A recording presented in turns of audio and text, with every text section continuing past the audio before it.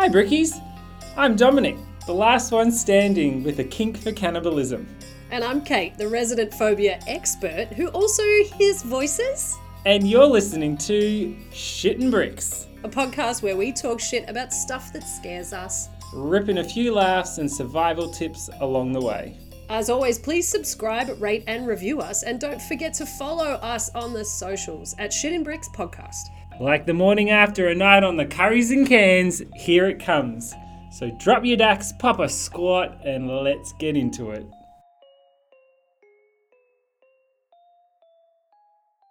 Same. Twins. It's all twinning. Are you Danny DeVito or are you Arnold Schwarzenegger in this?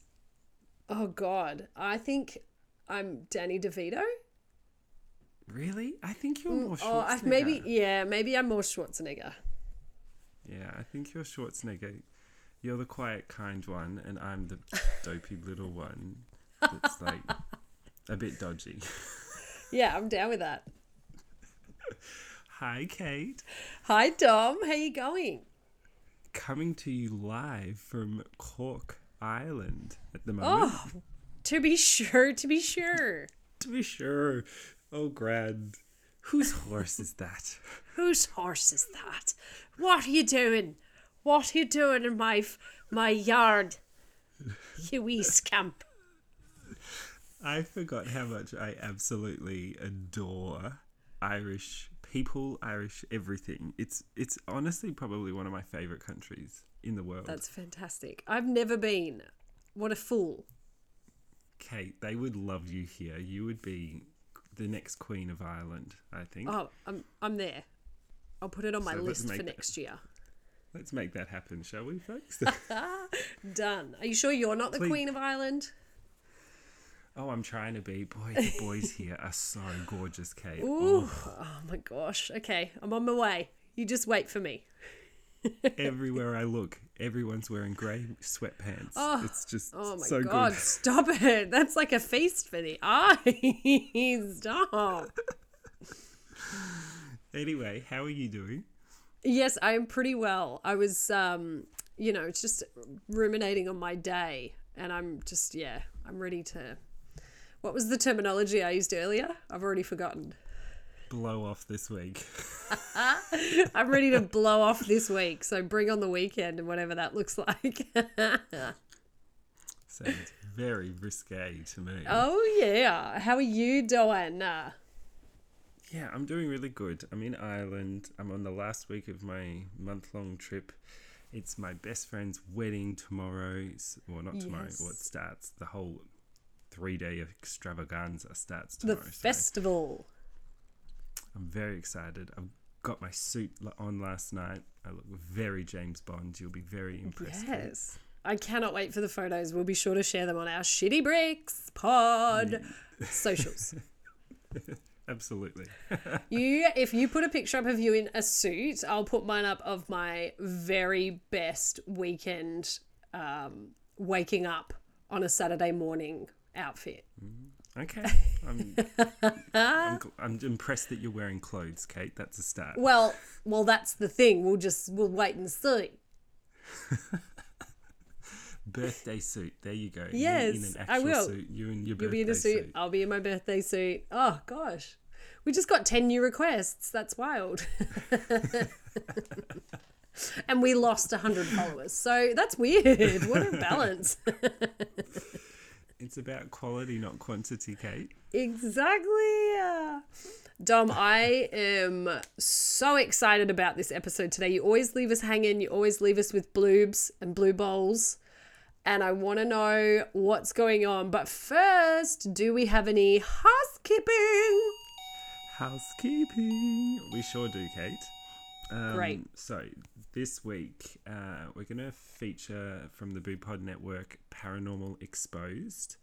Ooh, And stop this it. is one of our founding members as well. And you may even remember because they did a bit on the Bridgewater series for our Halloween special.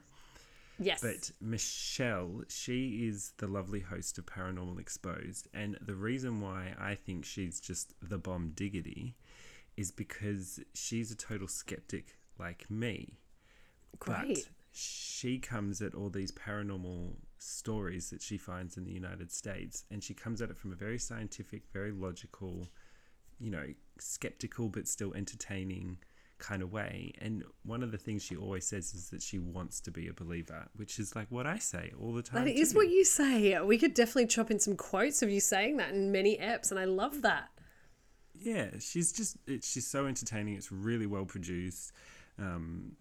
And I like that she comes at it from a very level head. She really explores all the different angles. So that's great. This is the promo trailer. Doopity boop boop boop. Ooh, boopity boop. Do you love a good ghost story, tales of the paranormal, and sightings of the unexplained? If so, the Paranormal Exposed podcast is right up your alley. Join me every Wednesday as I guide you through a new spooky episode. Listen in as I give you the spooky stories and the facts to back them up, or poke a few holes in their stories. Whether you are a skeptic or a believer, this is a great way to explore and to expose the paranormal.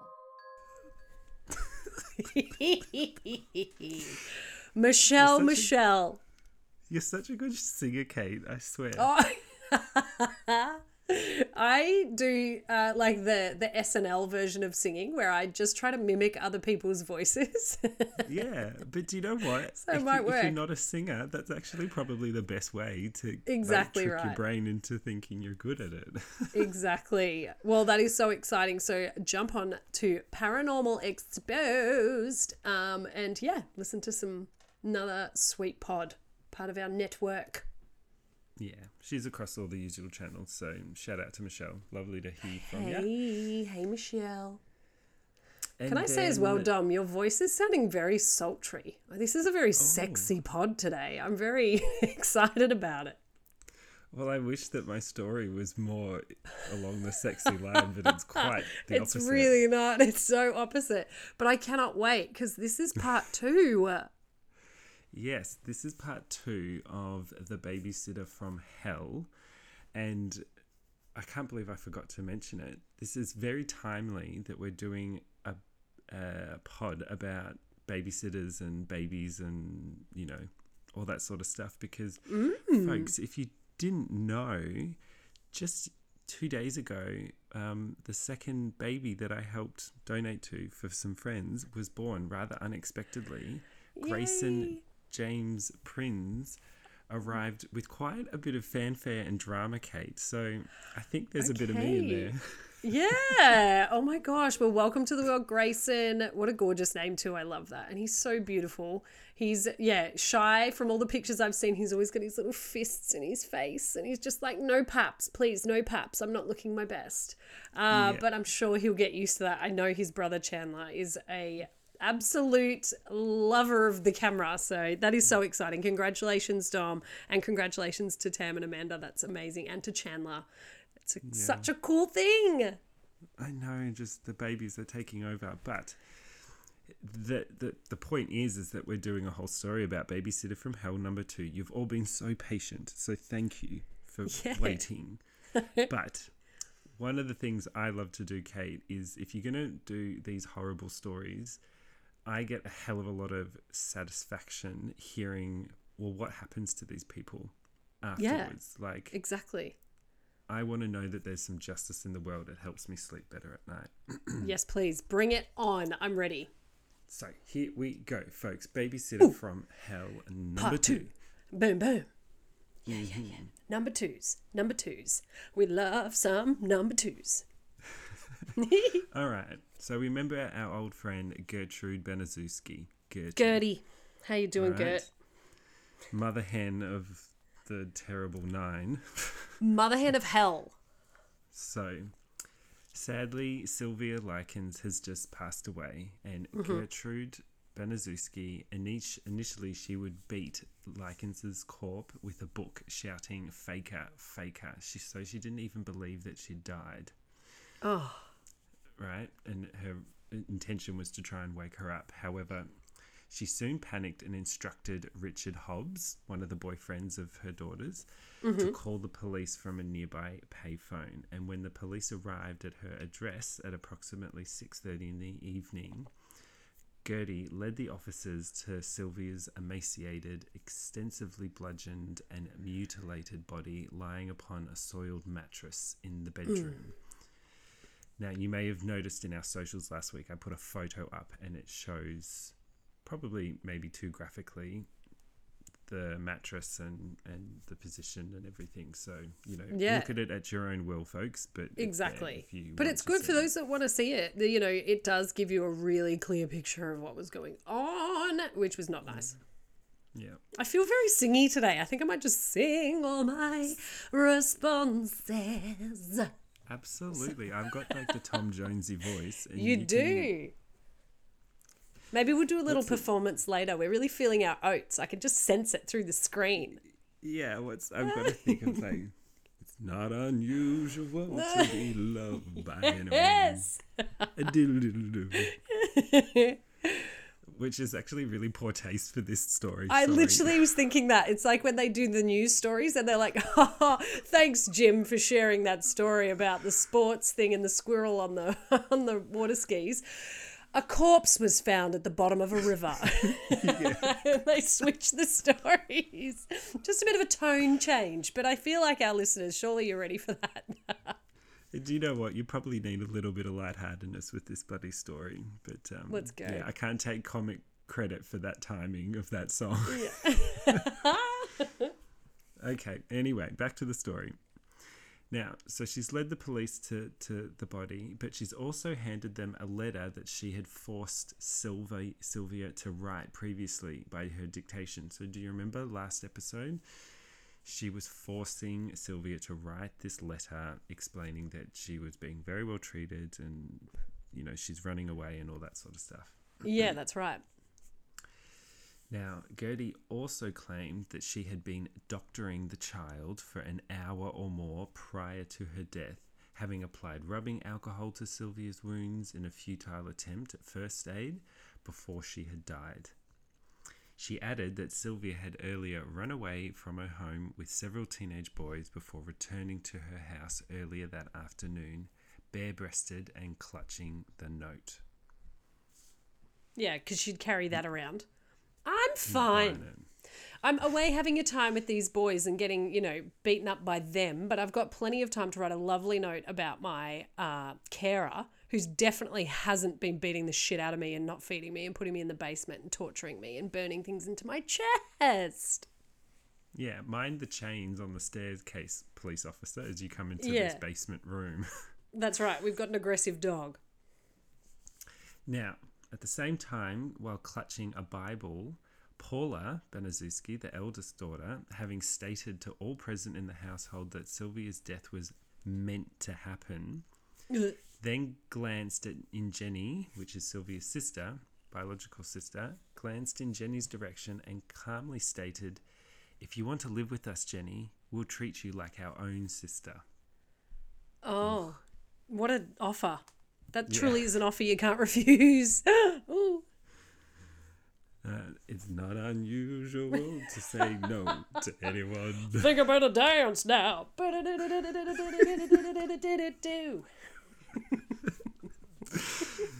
Now, as previously instructed by Gertie, Jenny recited the rehearsed version of events leading to Sylvia's death to police before whispering to the officers, "You get me out of here and I'll tell you everything." Oh, that's a little bonus oh, goodness. I just had a seizure. ASMR? Is that what it's called? Yes, oh, Christ. that's the one. Okay. Now, the formal statement provided by Jenny prompted officers to arrest Gertie, Paula, Stephanie, and John Jr. on suspicion of Sylvia's murder within hours of the discovery of her body. The same day, Coy Hubbard and Richard Hobbs were also arrested and charged with the same offences. The three eldest Baniszewski children, plus Coy Hubbard, were placed in the custody of a nearby juvenile detention centre. The younger Beniszewski children and Richard Hobbs were detained at the Indianapolis Children's Guardians Home.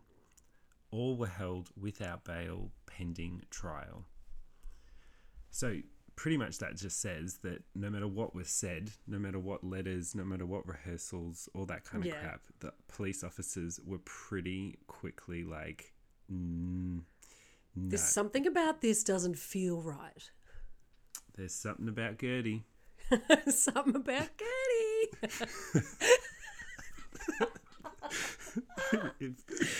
Her hair was suspiciously, her fringe was suspiciously erect. Yeah.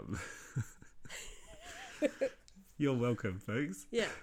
Thank you for that visual joke on this, audio podcast. At least we're entertained. Sex bomb. You're my sex bomb. Golly, I hope you're playing along, listeners, because I don't know what's going on either. And this is a really long episode, folks, so buckle in. Now, initially, Gertie denied any involvement in Sylvia's death, although by October 27th, she had confessed to having known that her kids, particularly her daughter, Paula and Coy Hubbard, had physically and emotionally abused Sylvia, stating, Paula did most of the damage, and Coy did a lot of the beating.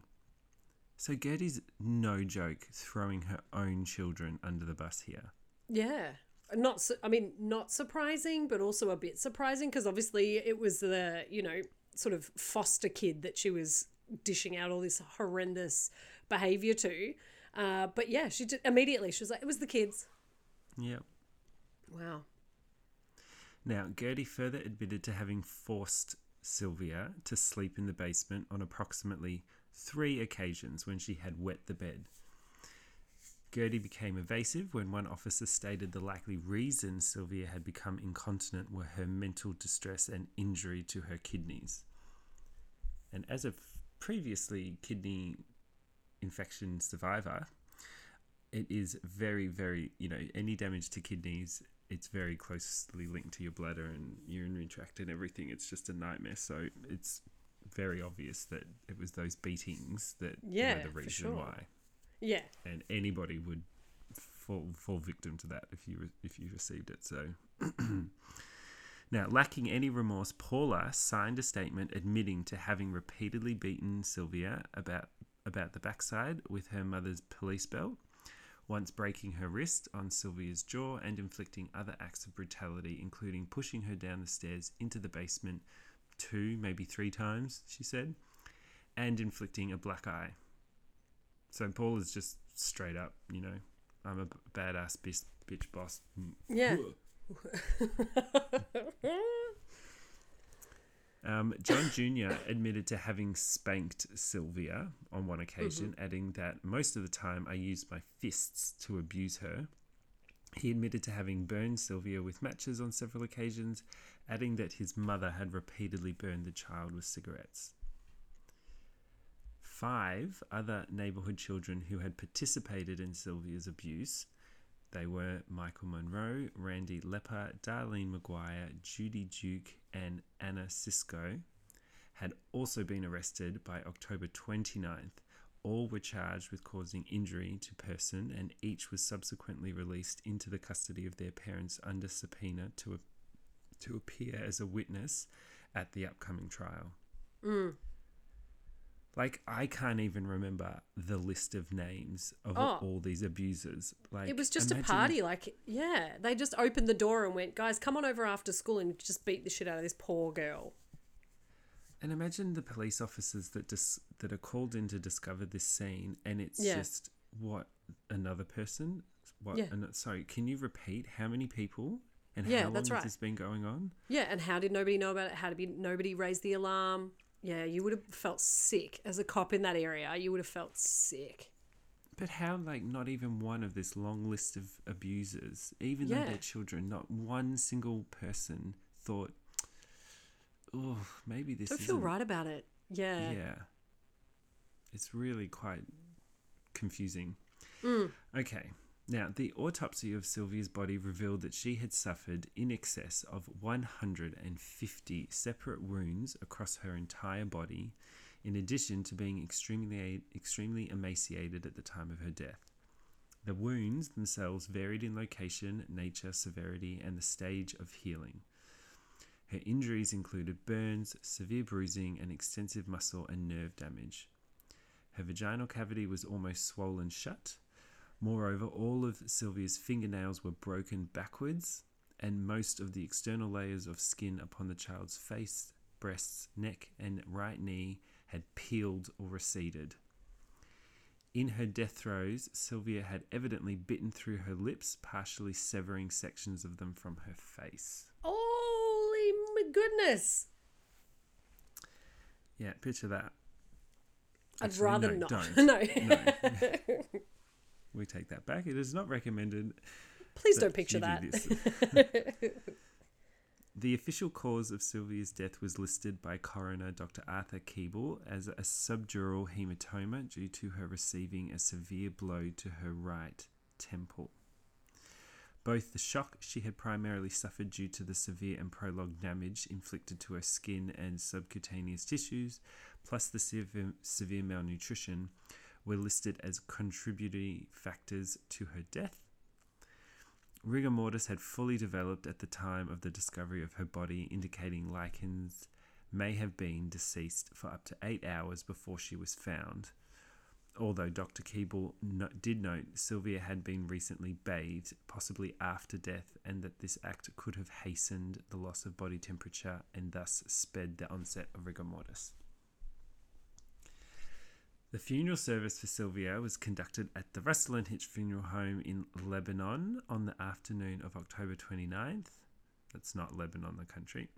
The service was officiated by Reverend Lewis Gibson. Yeah, they didn't just pop her on a plane over to Lebanon. She had such strong ties. Let's pop her over there. Yeah. There were more than 100 mourners in attendance. Sylvia's grey casket remained open throughout the ceremony, with a portrait of her taken prior to July 65 adorning her coffin.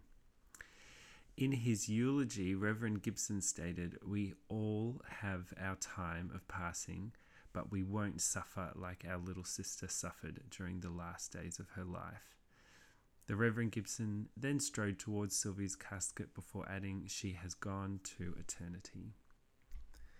And following this service, Sylvia's casket was placed by pallbearers in a hearse and then driven to the Oak Hill Cemetery to be interred. This hearse was one of 14 vehicle procession to drive to the cemetery for Sylvia's burial, and her headstone is inscribed with the words, "Our darling daughter."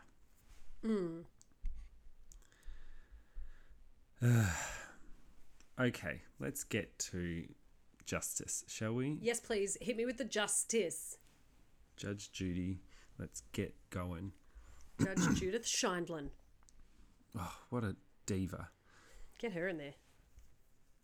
Now, on December 30th, 1965, the Marion County Grand Jury returned first-degree murder indictments against Gertie Benazuski and two of her three oldest children, Paula and John. Also indicted were Richard Hobbs and Coy Hubbard.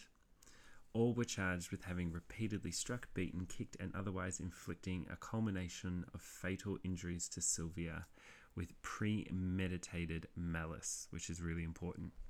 Yep. 3 weeks prior to the filing of the indictments against the five defendants, Stephanie Benazuski, the friend of Jenny and Sylvia, if you remember, Yep. had been released from custody upon a writ of habeas corpus bond, with her attorney successfully contending the state had insufficient evidence to support any murder or culmination of fatal injury charges against her. Stephanie waived her immunity from any potential impending prosecution while agreeing to testify against her family and any other individuals charged with abusing and murdering Likens. That's pretty badass. Like, That is, yeah. she waived her immunity right to do all of this, and it's like, Yeah. nah, I'm finally doing something right. Yeah, exactly. Yeah. Now, at a formal pre-trial hearing held on March 6, 1966, several psychiatrists testified before Judge Saul Isaac Rabb as to their conclusions regarding psychiatric evaluations they conducted upon 3 individuals indicted upon Sylvia's murder. 3 experts testified that all 3 were mentally competent and to stand trial. Good. So no one's getting out of this one with No. some silly No one's gone to the loony bin. No. That's Unless not a you wanna go PC to- term, I know, but No. Loonyland, Looney Tunes. Oh, who doesn't love Looney Tunes? Yeah, you're so right. Now, the trial.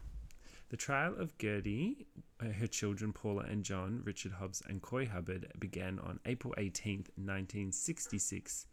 All were tried together before Judge Rabb at an Indianapolis City County building.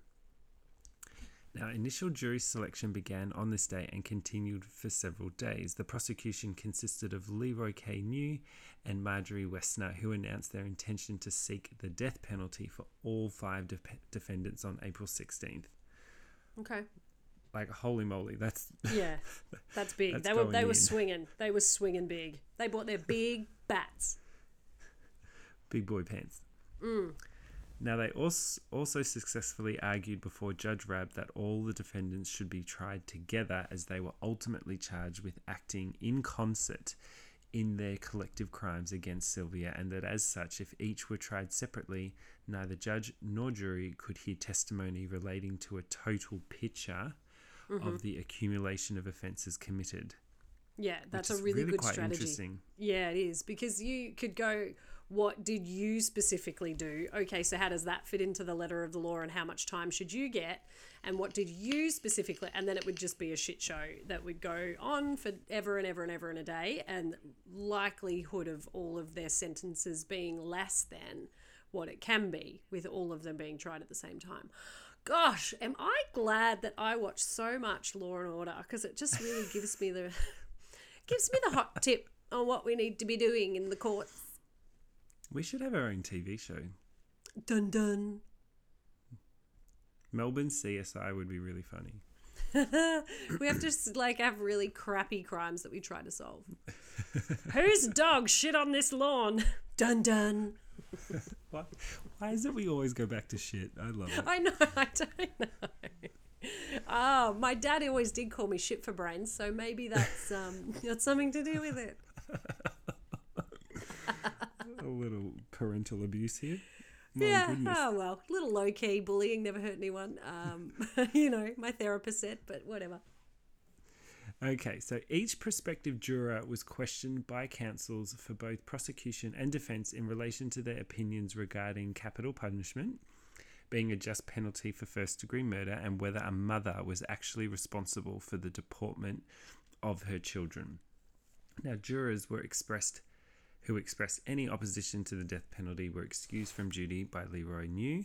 Any who either worked with children, expressed prejudice against an insanity defence, or repulsion regarding the actual horrific nature of Sylvia's death were excused by defence counsels. Okay, so did it take him a really long time to find anyone? Because I would be pretty disgusted by that. Yeah, what's someone going to say? No, it doesn't bother me. It's all right. It doesn't bother me. I'd love to hear the tales of this for the next 6 months. Exactly. Now, Gertie was defended by William Erbacher. Her daughter Paula was defended by George Rice. Richard Hobbs was defended by James Nedder, and John Jr. and Coy Hubbard were defended by Forrest Bowman. It's like 5 different lawyers. My goodness, Yeah. imagine This the courtroom shit would have show. been absolutely stacked. It would have been mental.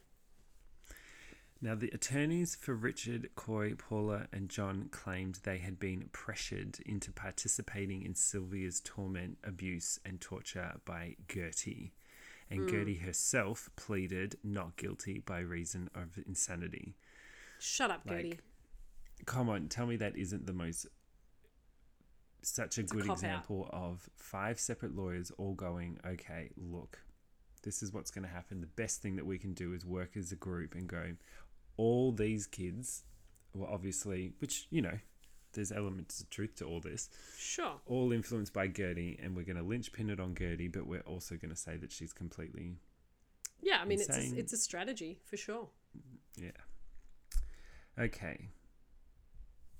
testimony. One of the first witnesses to testify on behalf of the prosecution was Deputy Coroner Charles Ellis, who testified on April 29th as to the intense pain Sylvia had suffered, stating that her fingernails were broken backwards, numerous deep cuts and punctures covered much of her body, and that her lips were essentially in shreds due to her having repeatedly bitten and chewed upon them.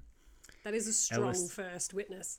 Yeah, like Yeah, here's the, that's here massive. it is, Like, here it folks. is.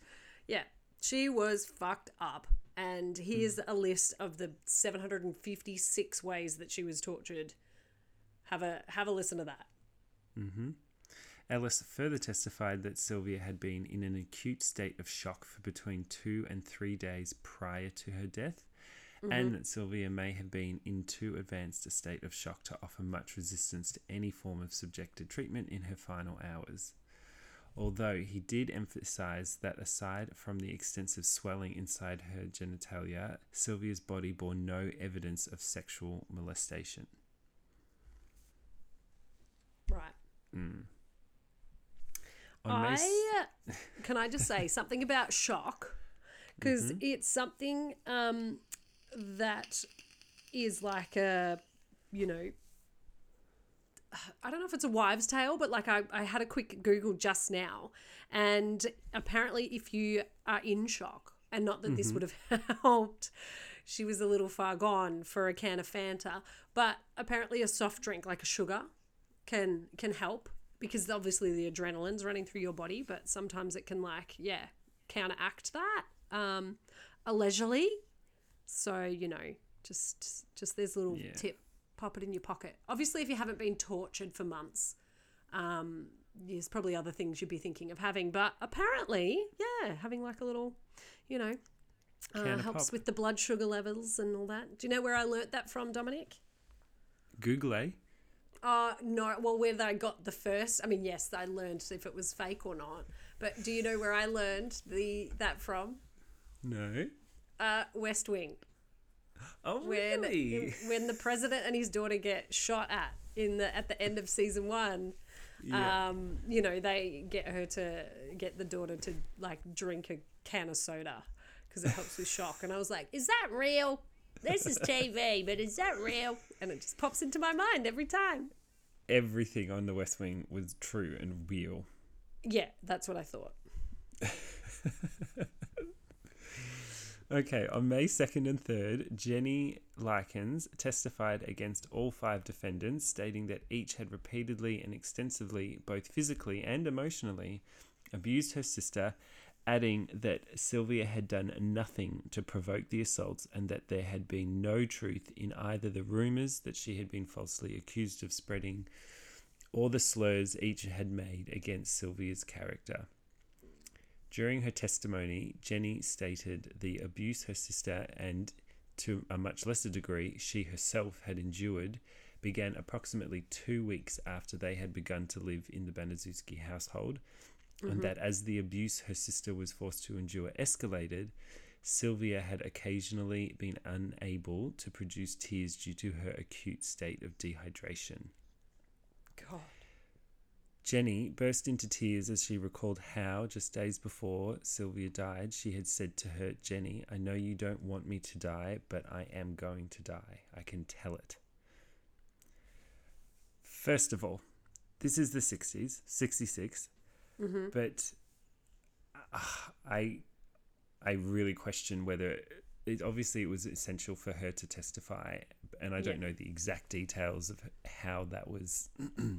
facilitated, but getting a child, a sister of the deceased, to relive all of this in such detail is just, I think, so damaging and traumatic for poor Jenny. After everything that she's been through, she has to stand up in front of a crowd and go into all this detail. She's the one that's seen it all, pretty much. Yeah. Oh, I think Jenny's the one I feel for the most out of this whole thing. Yeah, obviously Sylvia. But... I mean, Sylvia too, but from the sort of aftermath, certainly. Now, sections of Jenny Likens' testimony were later corroborated by that of Randy Lepper, who stated he had once witnessed Likens crying that she had shed no actual tears. Now, Lepper was also one of the accused abusers. Yeah. He also testified to having witnessed Stephanie strike Sylvia really hard after her mother had ordered her to remove her clothes in his presence. He then visibly smirked as he confessed to having himself beaten Sylvia on anywhere between 10 to 40 separate instances. Right. So don't get it twisted, folks. Just because this leper is testifying against other people doesn't necessarily mean that he's a good person doing the right thing. He's Definitely not. Ooh. He's having, good memories. I think that's the thing in this case, is that it's so many people, so many involved in the abuse. Yeah. They're all just turning on each other type thing. Now, on May 10th, a Baptist minister named Roy Julian testified to having known a teenage girl was being abused in the Baniszewski household. Although he had failed to report this information to authorities as having been informed by Gertie that Sylvia had made advances to men for money, he had believed the girl was being punished for soliciting. This is a absurd. minister. Far out. Oh my God. Don't even get us started on the choich. No. Ugh. Now, the same day, 13-year-old Judy Duke also testified, admitting to having witnessed Sylvia once endure salt being rubbed into sores upon her legs until she screamed. Ooh. Duke also testified to one occasion where she witnessed 10-year-old Shirley Baniszewski rip open Sylvia's blouse, to which Richard Hobbs had made the casual remark, "Everybody's having fun with Sylvia." Ugh. The following day, Gertie testified in her own defence.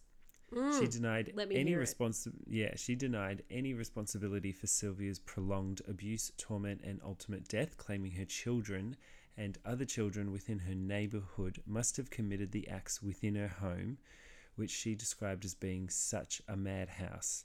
She also added that she had been too preoccupied with her own ill health and depression to control her children. Yeah, sure. I'm giving you a big flipping the bird to you, Gertie. Double birds for you, Gertie.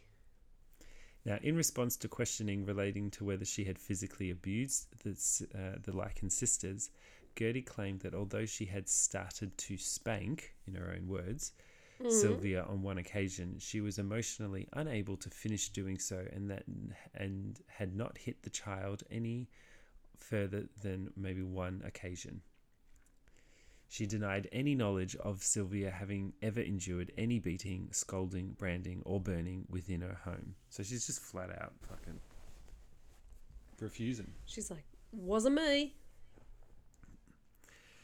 2 days later, Richard Hobbs testified in his own defence, describing how Gertie had called Sylvia to the kitchen on October 23rd and stated to her, "You have branded my children, so now I'm going to brand you." Hobbs testified that Gertie had begun etching the insult into Sylvia's abdomen before asking him to finish the task. If you remember that from last episode. I do, yeah. Although Hobbs testified this act of branding had brought blood to the surface of Sylvia's flesh and that Likens had begged him to stop, he remained adamant the section of branding he had inflicted had been light. Oh, that doesn't make any difference, hun. Oh. Ugh. Hobbs further testified that he had initially believed Sylvia would not be at the Baniszewski household on October 26, as Gertie had informed him she had intended to get rid of Sylvia the day prior. He further stated after Sylvia's death he had simply returned home to watch the rest of the Lloyd Thaxton show on television.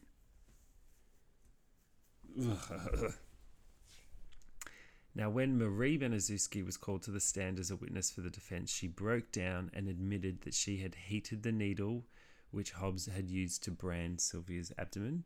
Marie also testified as to her mother's indifference to Sylvia's evident distress in relation to the physical and mental abuse she had increasingly suffered, with her mother's full knowledge, stating that on one occasion Gertie had sat upon a chair and crocheted as she watched a neighbourhood girl named Anna Cisco attack Sylvia.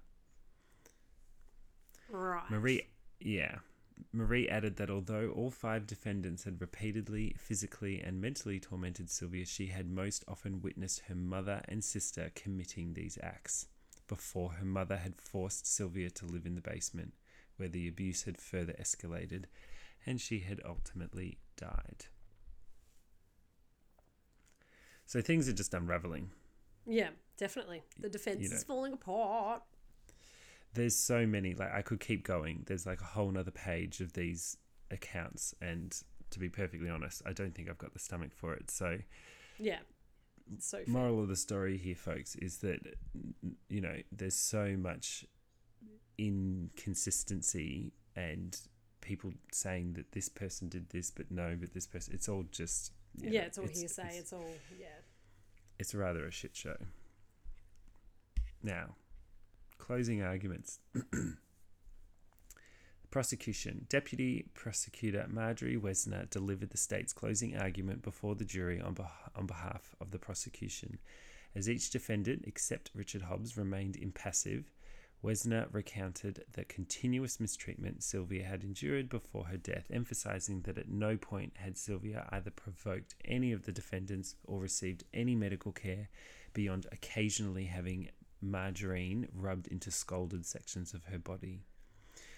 Referencing specific forms and means of abuse and neglect at the defendants' hands and their collective failure to either help Sylvia or deter each other from mistreating her, Wesner described Sylvia's abuse as stomach-wrenching and compared her treatment at the hands of all 5 defendants as being the equivalent in severity to that committed against prisoners in Nazi concentration camps. Mic drop. Drop. In reference to the premeditated nature of Sylvia's death, Wesner pointed the jury's attention to the notes Gertie had forced Sylvia to write on October 24th, stating that Gertie knew on that date that she was going to hold these notes until she and the rest of the defendants had completed the murder of Sylvia. Holding aloft a portrait of Sylvia taken before July 1965, Wesner added, "I wish she were here today with eyes, as in the picture, full of hope and anticipation." Talk about poetic or... Yeah, that's right. Now, what did the defense have to say? Now, I would like to know. Do you know? No, Are you going to tell us? I'm going to tell you. Yes. Because this is rich. Now, William Erbacher was the first defense attorney to deliver his closing argument before the jury. He attempted to portray his client as being insane and thus unable to appreciate the severity or criminality of her actions, stating, "I condemn her for being a murderess. That's what I do, but I say she's not responsible because she's not all here." Erbacher then tapped his head to emphasize his reference to her state of mind before adding, "If this woman is sane, put her in the electric chair. She committed acts of degradation that you wouldn't commit on a dog. She has to be crazy or she wouldn't have permitted that. You'll have to live with your conscience the rest of your life if you send an insane woman to the electric chair." I'd be like, okay, no worries. Yep. I'll live with that. Thanks. Holding aloft an autopsy photograph of Sylvia, Erbacher instructed the jury to look at this exhibit, adding, "Look at the lips on that girl. How sadistic can a person get? The woman, Gertie, is stark mad." Erbacher then referred to the earlier testimony of a psychiatrist who had called into question Gertie's sanity before concluding his argument. It's quite risky doing that. Like, Yeah. you know, you've had lots of people say that she is not insane, that she is capable of standing trial for this, and you're condemning her for everything. Yeah. Like, there's clearly no defending what she's No. done. And there can't be. They're doing all they're literally just scraping the bottom of the barrel in terms of defense. Yeah. Now, all the other attorneys that were representing the others pretty much just pointed it all back towards Gertie, you know. Yeah, I mean, that's their strategy. If they go, Yeah. well, she forced them to do all of these things and she's crackers. So, you know, it's not really their fault. But you can lead a horse to water. You can't make a drink. Exactly. And, you know, like, give me a break. Obviously, Paula got probably the second most amount of heat because, well, hello, Yeah, fair.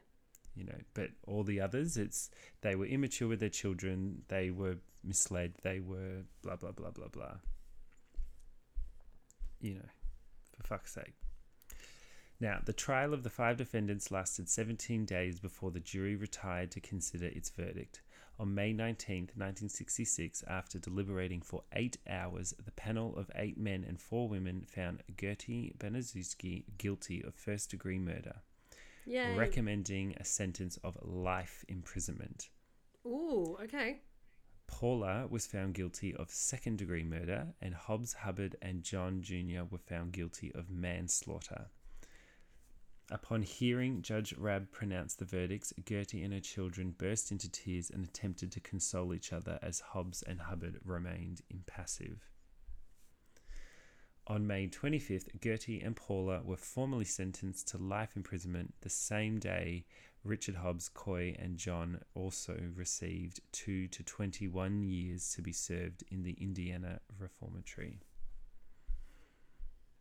I feel like that's not enough. It's not over. Oh, God.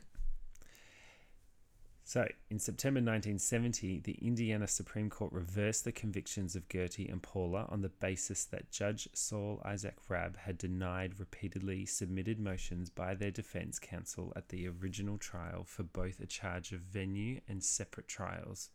This ruling further stated that the circumstances regarding the prejudicial atmosphere created during the initial trial due to extensive news media publicity surrounding the case impeded any chance of either appellant receiving a fair trial. Oh, goodness God. Here we go. Let the circus begin. Yeah. The pair were retried in 1971. On this occasion, Paula opted to plead guilty to voluntary manslaughter rather than face a retrial. She was sentenced to serve a term of between 2 and 20 years imprisonment for her part in Sylvia's abuse and death. Despite twice unsuccessfully having attempted to escape from prison in 1971, she was released in December 1972. No.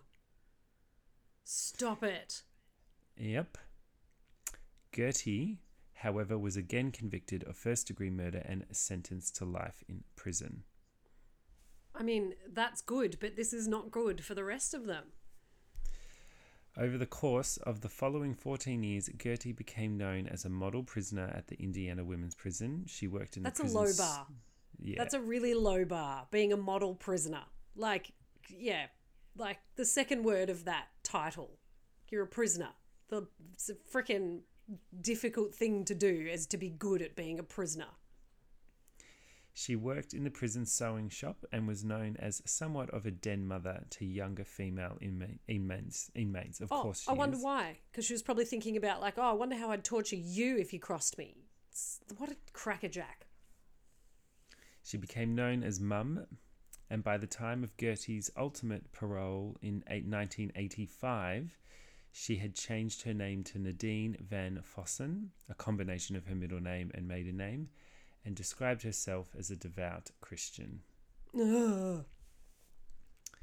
Now, news of Gertie's impending parole hearing created an uproar throughout Indiana, of course. Yeah, fair enough. Jenny, the sister of Sylvia, and other immediate family members of Sylvia vehemently protested against the prospect of her release.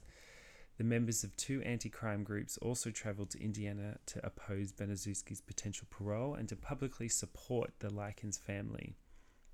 Members of both groups initiated a sidewalk picket campaign, and over the course of 2 months, these groups collected over 40,000 signatures from the citizens of Indiana, including signatures obtained from outraged citizens who were too young to contemporarily recollect the case. All signatures gathered demanded that Gertie remain incarcerated for the remainder of her natural life. Yes, please. Also, 40,000 signatures in the 70s. Are we talking now still 70s? 85. 80s now, 85. Okay, so we're in the 80s. The internet is not available. There's no GoFundMes. This is like people, knocking on doors and setting up little tables outside the supermarket. Like that's pretty phenomenal. And it does, attest to the atrocities that this woman has committed. That's impressive. It is. Now, within her parole hearing, Gertie stated her wish that Sylvia's death could be undone, although she minimised her responsibility for any of her actions, stating, I'm not sure what role I had in Sylvia's death because I was on drugs. I never really knew her, and I take full responsibility for whatever happened to Sylvia. Oh my God. Imagine being Jenny and reading that shit in the paper. You would be like, I was there, hun. I absolutely watched everything you did. Now, taking Gertie's good conduct in prison into account, the parole board marginally voted in favour of granting her parole. She was released from prison on December 4th, 1985. Oh my God. Now, following her release from prison, Gertie relocated to Iowa. She never accepted full responsibility for Sylvia's prolonged torment and death, insisting that she was unable to precisely recall any of her actions in the months of Sylvia's prolonged and increasing abuse and torment within her home. She primarily blamed her actions upon the medication she had been prescribed to treat her asthma. Gertie lived in relative obscurity. I have asthma, and I haven't tortured anybody. It's not... Such a cop-out. Such a cop-out. She lived in relative obscurity in Laurel, Iowa, until her death due to lung cancer on June 16th, 1990, at the age of 61. Good riddance, Gertie. Now, regarding her death and the issues raised pertaining to her sanity at both her trials, John Dean, a former reporter of the Indianapolis Star who had provided extensive coverage of the case, stated in 2015, I never thought she was insane. I thought she was a downtrodden, mean woman. Dean also likened the case to William Golding's novel Lord of the Flies, although he has stated Sylvia's increasing physical and emotional abuse was not a result of children gone wild, it was children doing what they were told. Amen to that. Mm-hmm. Of Baniszewski's actual motive for tormenting and ultimately murdering Sylvia, attorney Forrest Bowman opinioned in 2014 she had a miserable life. What I think this was ultimately about was jealousy. Now, after her 1972 parole, Paula assumed a new identity. She worked as an aide to a school counselor for 14 years at the Behrman Conrad Liscombe Union Whitney Community School in Conrad, Iowa.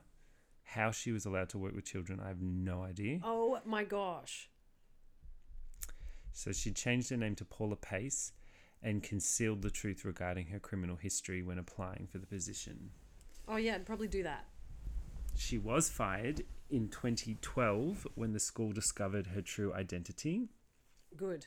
Imagine that. You'd be so embarrassed. You'd have to put out some kind of press release for that. Now, Paula married and had 2 children of her own. The baby daughter, to whom she had given birth while awaiting trial in 1966, and who she named after her mother, was later adopted. The murder charges initially filed against Gertie's second eldest daughter, 15-year-old Stephanie, were ultimately dropped after she agreed to turn state's evidence against the other defendants. Although prosecutors did resubmit their case against Stephanie before a grand jury on May 26, 1966, the decision to later prosecute her in a separate trial never materialised. Stephanie assumed a new name and became a school teacher. What? She later married and had several children. She was last known to have resided in Florida. Jesus. What? Oh my God. Okay. I'm so cross. I was so thrilled with this first bit when you were like, they're going to do this at the trial. I'm like, yeah, get them. Like, lock them up. Lock them up forever. This has taken the biggest turn that I would never have expected. What I know it's a lot of detail, but it's why I'm like... Oh, God, yeah. But how's that for justice, inverted commas? Exactly. Now, when questioned at trial as to her motive for turning state's evidence, Stephanie stated, I'm just here in the hope I can help anybody. In response, her mother's attorney, William Urbecker, replied, "Including yourself?" Talk about sass. Now, shortly after their mother's arrest, the Marion County Department of Public Welfare placed Marie, Shirley, and James Benezuski in the care of separate foster families. The surname of all three children was legally changed to Blake in the late 60s, and their father regained their custody. Marie later married. Marie Shelton died of natural causes on June 8, 2017, at the age of 62. Dennis Lee Wright Jr. was adopted. His adoptive mother named him Denny Lee White. He died on Feb 5th, 2012, at the age of 47. Jesus. These people are not having a good run. No, they are not. Richard Hobbs, Coy Hubbard, and John Benezuski all served less than 2 years in the Indiana Reformatory before being granted parole in 1968. Were they model prisoners as well, working in the knitting probably. shop? Now, Richard Hobbs died of lung cancer on the 2nd of Jan 1972 at the age of 21, less than 4 years after his release from the Indiana Reformatory. In the years between his release and his death, he is known to have suffered at least one nervous breakdown. I probably would too.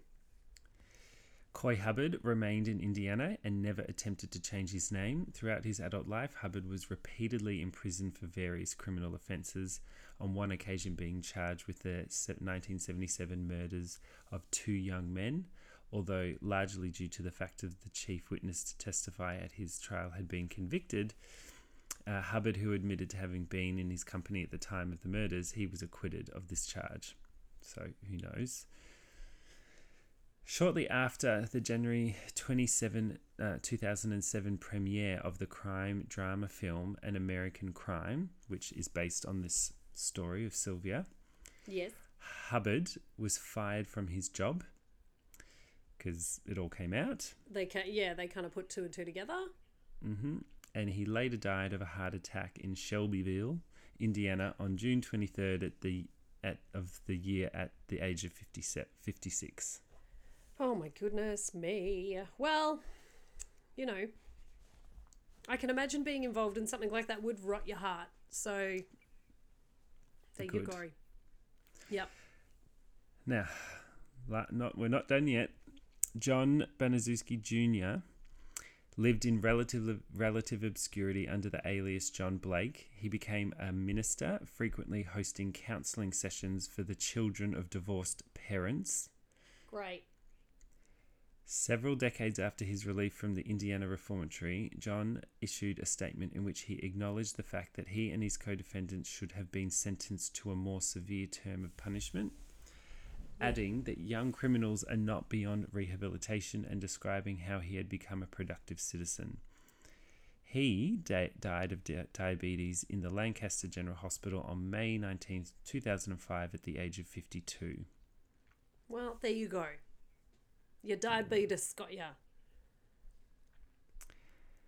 Now, the injury to person charges brought against the other juveniles known to have actually physically, mentally, and emotionally tormented Likens. They were Anna Ruth, Judy Darlene Duke, Michael Monroe, Darlene McGuire, Randy Gordon Lepper, were later dropped. Cisco died at the age of 44, and Lepper, the one who had visibly smirked, he testified to having hit Sylvia up to 40 separate occasions. He died at the age of 56 in 2010. Good riddance, you Jenny. bunch of clowns. I know. Now, Jenny, Sylvia's sister.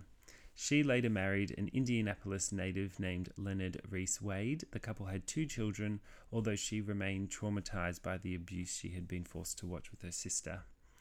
For the remainder of her life, Jenny was dependent upon anxiety medication. She sadly died of a heart attack on June 23rd, 2004 at the age of 54.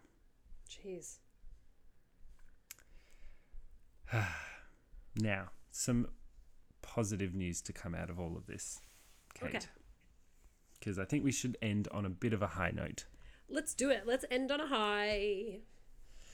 In June 2001, a 6-foot-tall granite memorial was formally dedicated to Sylvia Sylvia Likens' life and legacy in the Willard Park, Washington Street, Indianapolis. This dedication was attended by several hundred people, including members of the Likens family. The memorial itself is inscribed with the words, "This memorial is in memory of a young child who died a tragic death. As a result, laws changed and awareness increased.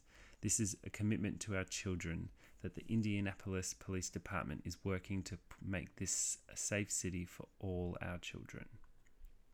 Good.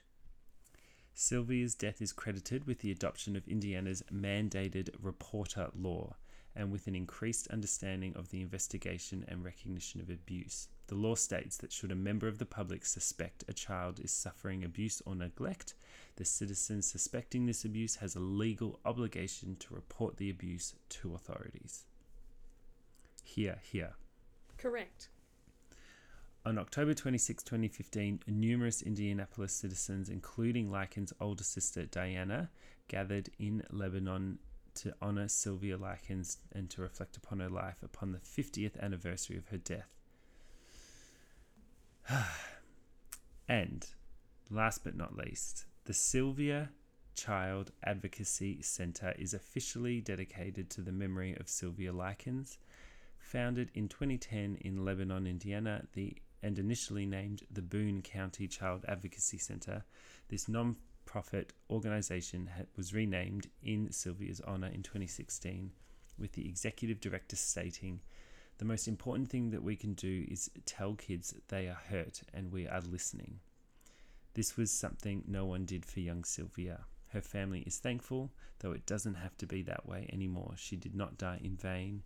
She died a horrific death, but because of that, we are hoping that another child can be saved. Hear, hear. And that is the rather disappointing end to Babysitter from Hell Part 2. Well done, Dom. That is such a horrendous story and you told it so well. Thank you for that. Yeah, a bit dry, folks, but you know. No, but I enjoy all the law stuff. I thought it was good. And you want to know what happens. You want to know what the wrap up was. So if you haven't gone ahead and listened to part 1, definitely go and do that because you'll be understanding why we're so outraged and why we felt the need to sing Tom Jones songs all the way through this epi. Exactly. So, Kate, what have we got in store for next week? Well, I have been lost lately. I've been lost in the snow. I've been lost in the desert. And next week, I'm going to be lost in the wilderness. So I would love for you to join me because I'm going to tell you some cute little stories about how people survived in the wilderness. They're survived in the wilderness. I've survived in the wilderness. I want to tell my story. So I will be filling you in on that. And it's just, I went down a bit of a rabbit hole of people being lost in places, some surviving, some not so much. But I'm on a bit of a survival run. So I might include some, a bit of a mix. We'll see how we feel on the day. But that will be a bit of fun. I'm so excited. I'm living for this theme that you're doing at the moment. I like a theme. It makes it easy because then when I'm writing the eps, I'm like, okay, cool. I don't have to, find a brand new topic. But if you've got any topics you think we should cover, can you message us, listeners? Let us know. If you want us to talk about something, if there's a story you love and you would love us to put our little spin on it, hit us up on our socials. Shit and Bricks Podcast on Instagram. We're on Facebook for the Boom Booms. And we are also on Twitter, but we don't tweet a lot because Twitter sucks now. So yeah, pretty fair. That's my opinion. It's my opinion. Well, I'm cooking up quite a special surprise for our listeners and for the Boo Pod Network.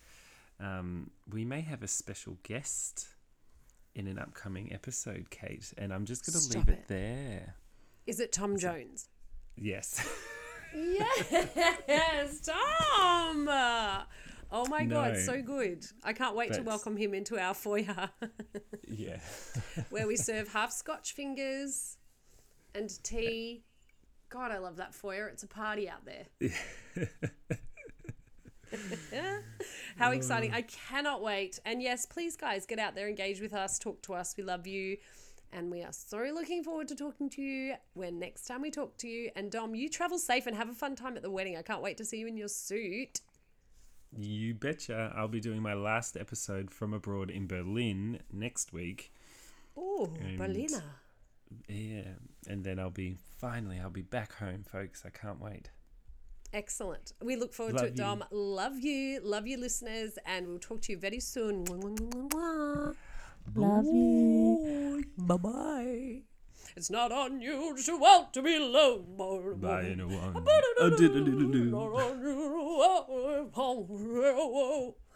whoa. I haven't got a head spin. Sit down. That's a wrap. Big shout out to everyone for tuning in to Shit and Bricks. Don't forget to subscribe, rate, and review us. Plus, you can find extra little nuggets on our socials. Next week, we'll be back talking more shit, so do not forget to tune in. And remember to wipe, flush, and wash your hands. Goodbye. Goodbye.